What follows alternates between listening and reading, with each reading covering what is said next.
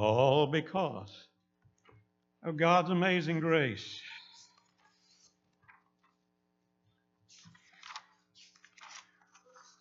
Well, after Brother Kevin asked me to share with you this week and next week as they're out, I got to praying about, Lord, what do you want me to preach on? What do I need to talk about? And I kept asking God that, and finally this still small voice said, well, what do you know? And I had to think, God's amazing grace. All because of God's amazing grace. Well, late 1949, early 1950, there was a doctor in Houston, Texas, Dr. Allen Bloxham. He was a pediatrician at St. Joseph's Hospital in Houston, Texas, Baylor College of Medicine. And he invented and he marketed something called the airlock. It was a forerunner of the neonatal incubator. It was for resuscitation of asphyxiated premature newborns. Dr. Bloxham made his prototype in his garage. He took a pressure cooker and cut it in half. And he welded a cylindrical steel piece in between the two ends. He added a unit to it that was a positive pressure unit, and it put infused warm 60% humidified oxygen into that pressure cooker, that stretched pressure cooker. And he took it back to the hospital and tried it out because he had too many babies that were dying. They couldn't breathe because they were newborn. They were premature. And it worked. And so he began to market it, and then instead of the steel cylindrical object that you couldn't see in, they came up with what you see on the screen, a plastic version. But it forced air into the premature baby's lungs. So the lungs would expand and develop, and the baby would live. Well, fast forward to the second quarter of 1950, and there was a philanthropist in Lake Charles, Louisiana, Matilda Gray, that bought one of those units and gave it to St. Patrick's Hospital. Nobody knew anything about it, how to use it, how to regulate it, but they had it. Fast forward to the third quarter of 1950, July the 30th, a young woman is brought into St. Patrick's Hospital to labor and delivery, and she is going to have a baby. There's no ifs, ands, or buts about it, and she's only 7 months pregnant. Dr. Edgar Percy was there as the attending physician, and he saw the situation where he knew Mama was in a bad way, and so, baby had to be.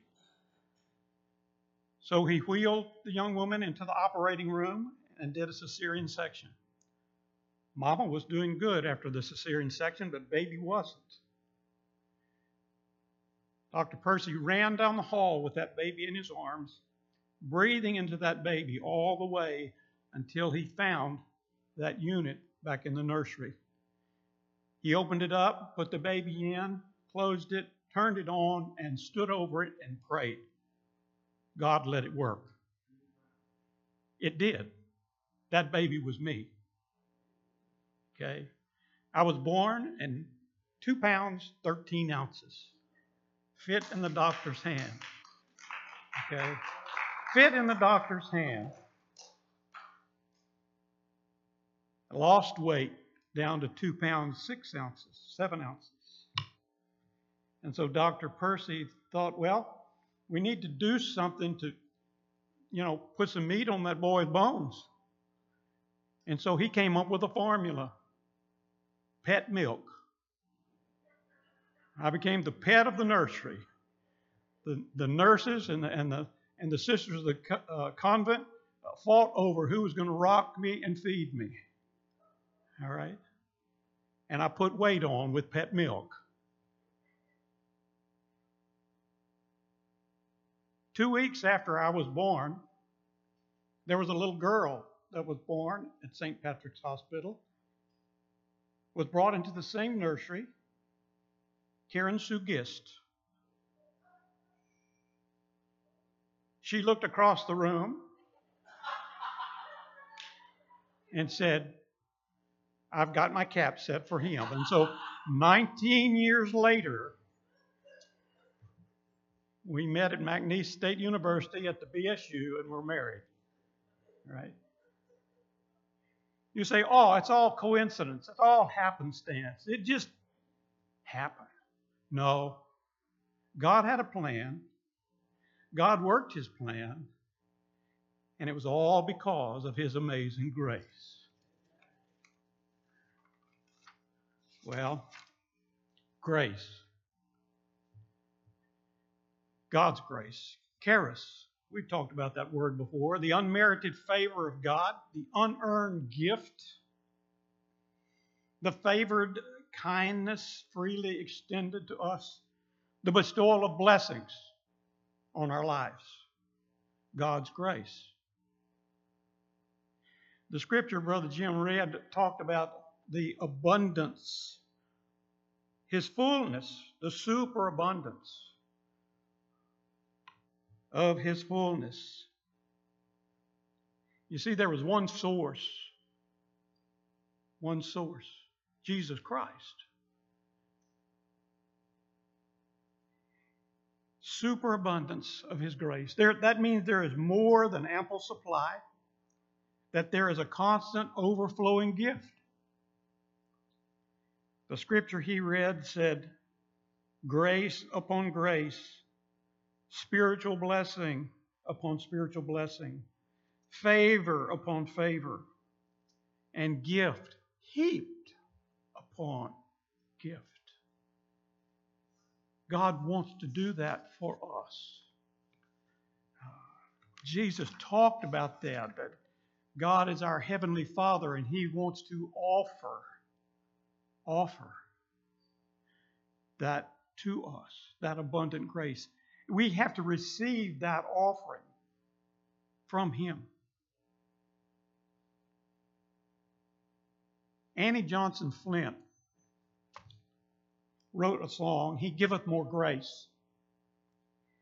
He giveth more grace. That chorus of that song said, His love has no limit. His grace has no measure. His power has no boundary known unto men. For out of the infinite riches in Jesus, that's what that scripture just talked about, he giveth and giveth and giveth again. So I want to talk a little bit this morning about God's amazing grace. 3 aspects I want us to look at. Number 1, saving grace. Saving grace. Number 2, living grace. And number 3, dying grace. Saving grace, living grace, dying grace. So let's look at saving grace. The song that we sang right before I came up here, all because of God's amazing grace. That first verse said, Amazing grace, oh how sweet the sound that saved a poor sinner like me. Though once I was lost, yet now I'm found. Though I was blinded, now I see. God's amazing grace, his saving grace, is a gift. In Ephesians 2:8 and 9, for by grace are you saved through faith. It's a gift of God, not of works, lest any man should boast. It is a free gift. See, when we give gifts, we want to give them freely, you and I, right? We want the person to receive it because we want to give it. God wants to give us saving grace. In Romans 3:24, that said that our redemption was a gift of His grace. All because of His amazing grace. I grew up in Lake Charles. Our family went to First Baptist Church there. And like most Baptist churches in that day and time, they had revival services. Could be a week long, could be 10 days long, might go 2 weeks. And usually during those times, one night would be Sunday school night, where all the Sunday school classes would sit together. And so I sat with my class that night, and since we were elementary kids, they made sure we were close to the front so we could be, taken care of if need be. And so my group was the third row, and I was the third one in. The evangelist was a Hispanic evangelist, a man by the name of Angel Martinez. Angel came out, and he was dressed in red. I mean, from top to foot.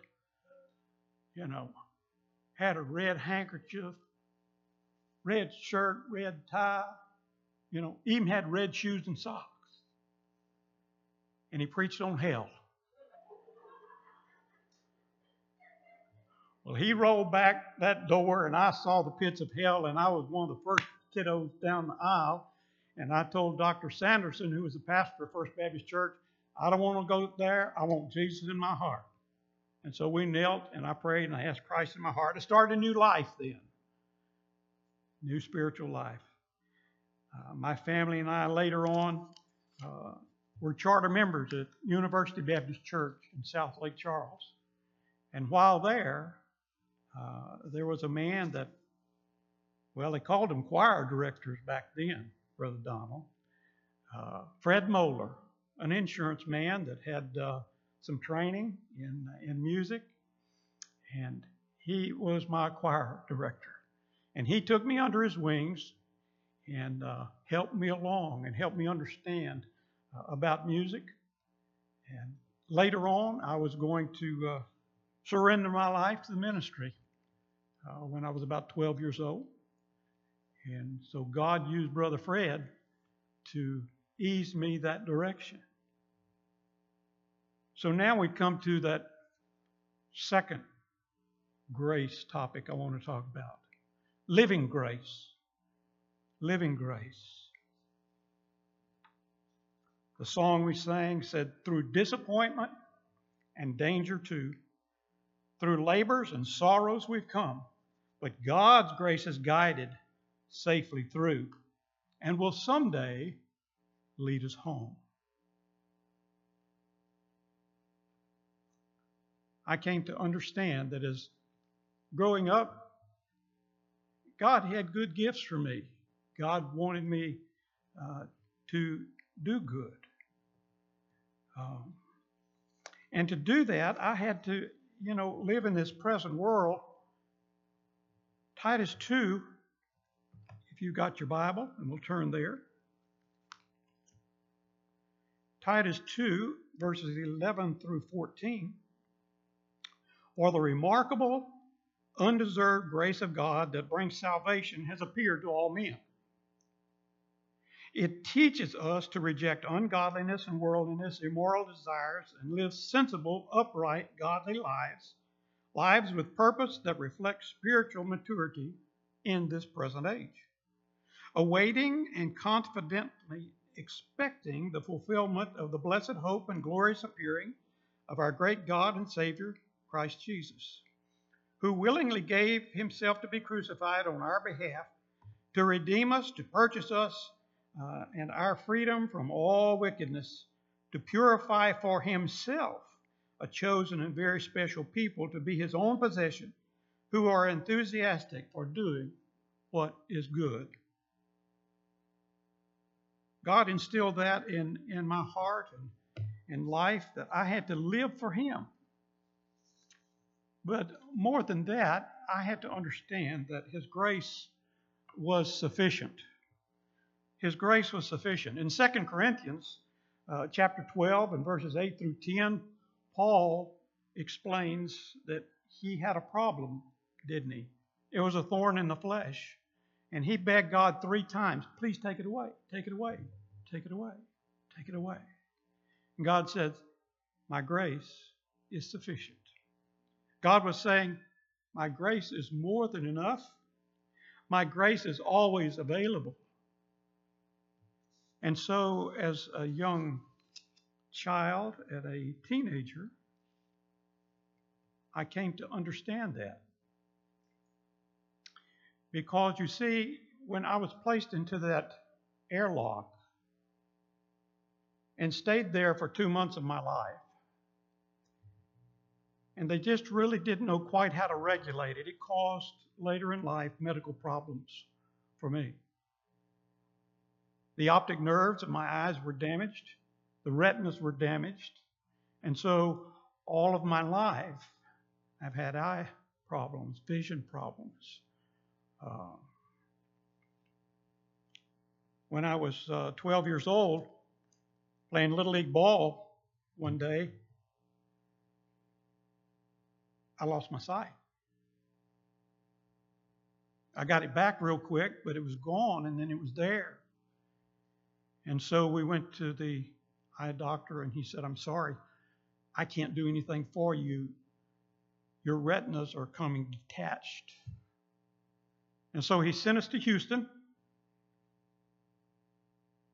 to the medical center there, where God provided knowledgeable and skilled doctors, nurses, medical staff, and the latest technology that for some 30 years, I went over there time after time after time after time and was tended to and underwent every new procedure that was available to save my eyesight.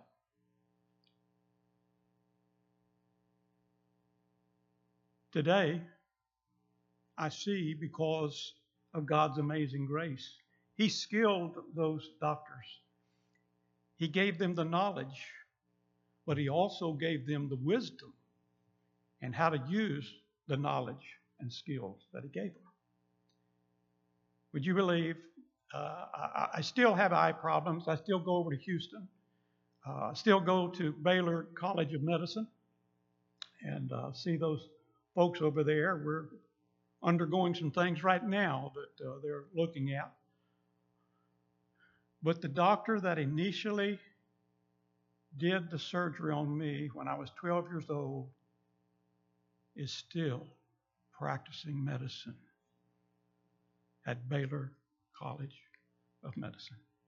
Still teaching, still doing, involved in research on macular degeneration. She is in her late 90s. God has blessed her immensely. Because over there, with all of the problems that I had, every time she would walk into the room, she would say, we've done what we can.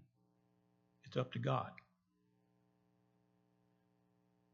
I've done what I can, but you know, there's this new procedure. Would you like us to try it? And so I've made a lot of medical history over the years in Houston. There's probably a file on me a foot thick.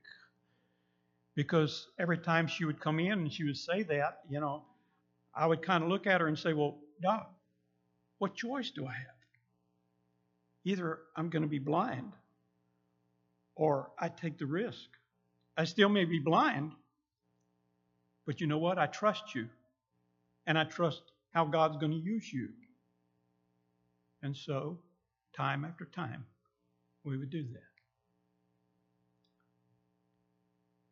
God's provision, God's amazing grace. God's amazing grace for, the marriage and children. Yes, Karen and I met at McNeese, and we dated, and we fell in love, and we got married, and we started having children with both of us in college. And I was working 2 jobs, and we weren't making ends meet all the time. But somehow,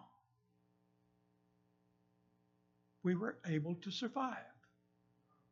And the reason being, it was God's amazing grace. We would come to the end of a month and we had some bills to pay. All right? Didn't have any money. A check would show up in the mail.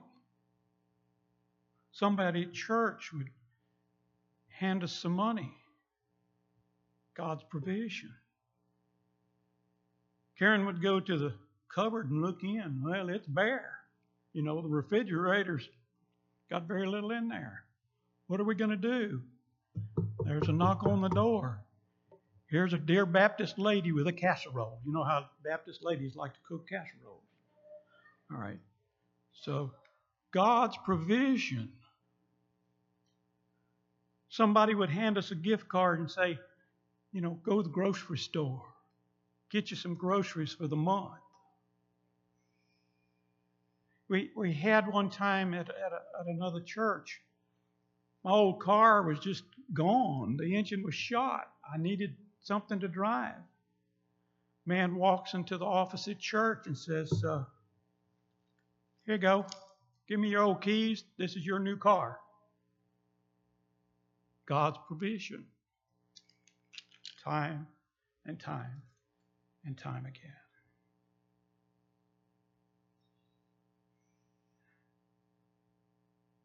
God's provision in ministry. 52 years we've been doing ministry. God called. God directed. God provided. Always, I'm not going to say lucky. It's God's grace that was involved in all this. Been able to work with pastor and staff that we pretty much got along. We pretty much had the same mindset and direction. Only God can do that.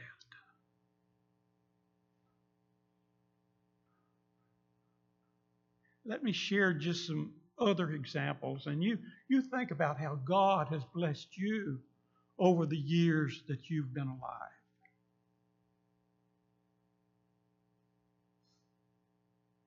Before Karen and I got married,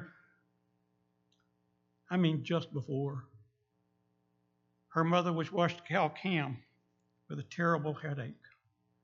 Doctors here could not figure out what was going on because they did not have the technology. They said, we're going to send you to Beaumont. They've got these new scans and stuff. They can check out your brain. Got over there and found out that she had a huge aneurysm in her brain. The doctor there said, we can't operate, but we're going to send you, guess where? Baylor College of Medicine in Houston, Texas. We got over there, and the doctor said, we have got to hurry and do this operation. Got her to the operating room, started the operation, and the aneurysm burst on the operating table. But the doctors were able to save her life. Coincidence? No. My mother-in-law was in a coma for months. Doctors there finally told my father-in-law, take her home, take her to Cal-Cam, let the doctors there work with her, let the physical therapist work with her. And she had a physical therapist that really worked with her because she said, one day this lady's going to come out of this coma and she's going to be able to walk. She's going to be able to function. We're going to do all this therapy for her. The doctors finally told my father-in-law, oh, I'm sorry. Time's up at the hospital and the rehab. You're going to have to put her in a care facility. He said, "Oh no, I won't have two. She's going to be home by Christmas." And this was June of that year.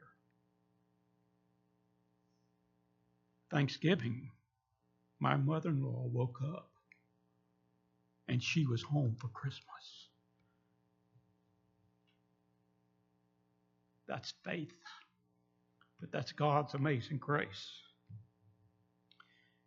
God gave us 3 wonderful children. A couple of them we found out as they grew up had diseases. The oldest boy, after he got away from us and graduated from college, found out he had had stomach issues all of his life, but come to find out he had Crohn's disease.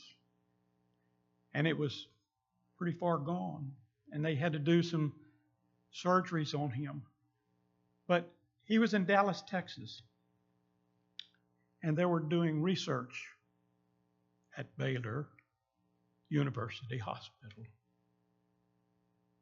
And so he was entered into some of those trials and got in some of the research. And today he is doing extremely well on the medications and the treatments that the doctors have done. Our daughter, when she was just 3 years old, we were told she had rheumatoid arthritis. And it was a bleak outlook for her for the rest of her life. At that time, we were serving at a church in Columbus, Texas. And again, we're that close to medical technology. And again, Baylor medical technology. Research, grants, therapy, all paid for because of God's amazing grace. By the time she was in her teens, the doctor said, "I don't understand it. We see no signs. She's going to live out her life without any problems." God's amazing grace. All of my eye surgeries, and now, right after that, hip surgeries, total hip replacements, 6 of them. God brought us through. The last couple were interesting because it's bad when you get a letter in the mail and says, "Dear sir, we have every indication that you have gotten some bad parts. They're being recalled. We will gladly replace them at no charge to you." And so the last 2 hip replacements were done at Texas Orthopedic Hospital.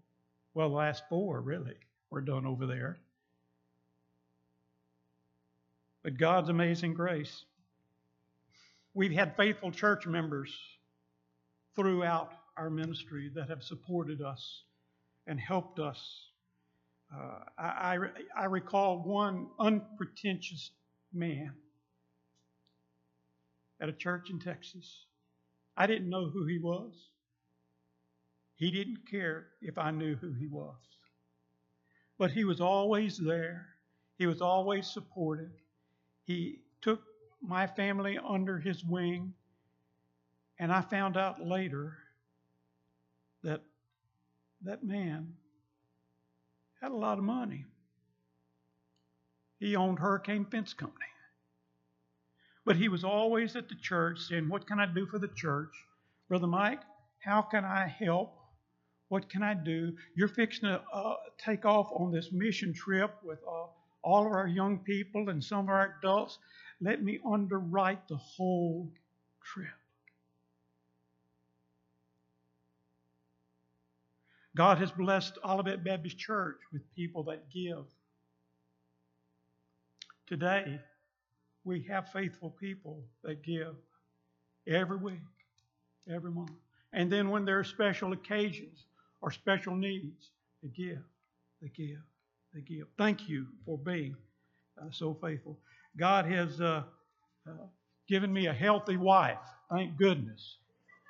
Because with all of the children and the daddy being in the shape they're in, she has been able to care for us and manage the household, you know.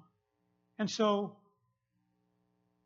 as I shared some of these examples, maybe you thought about some times in your life how God has blessed, God has given, God has directed, God has shown favor.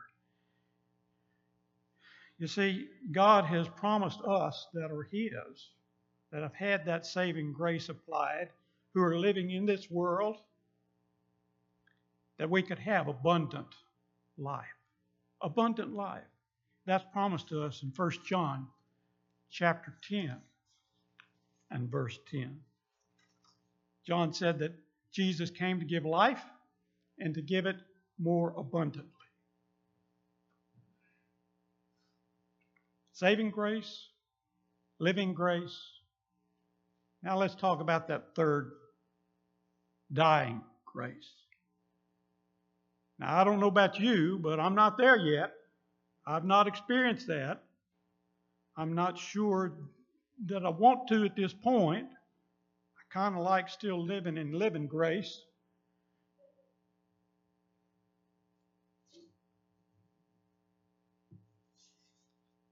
But that last stanza of that song that we sang said, then with the ransomed around God's throne, we'll praise our Redeemer and King.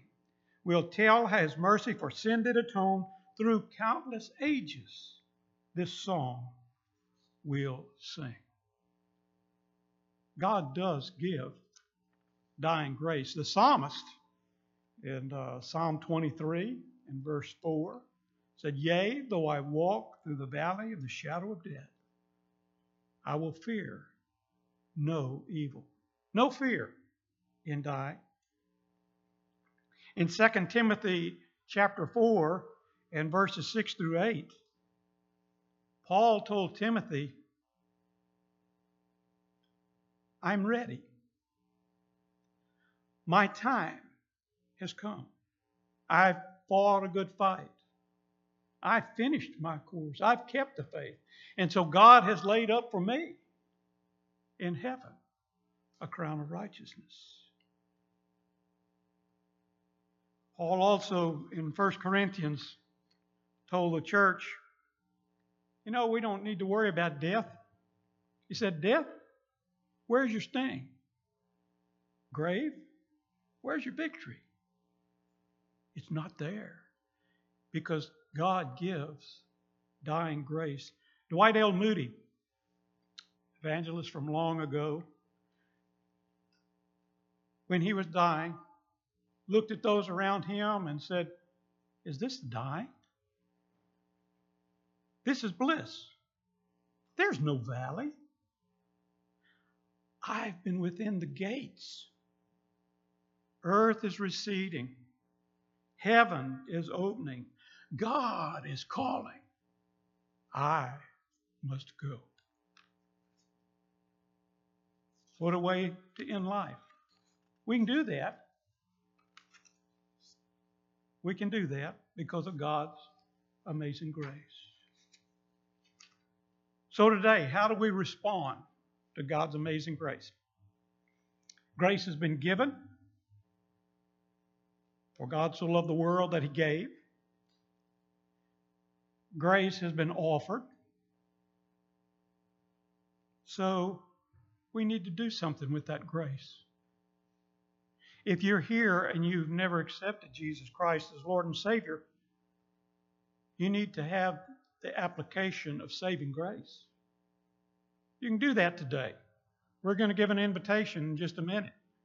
And when we stand, you can come forward and we'll share.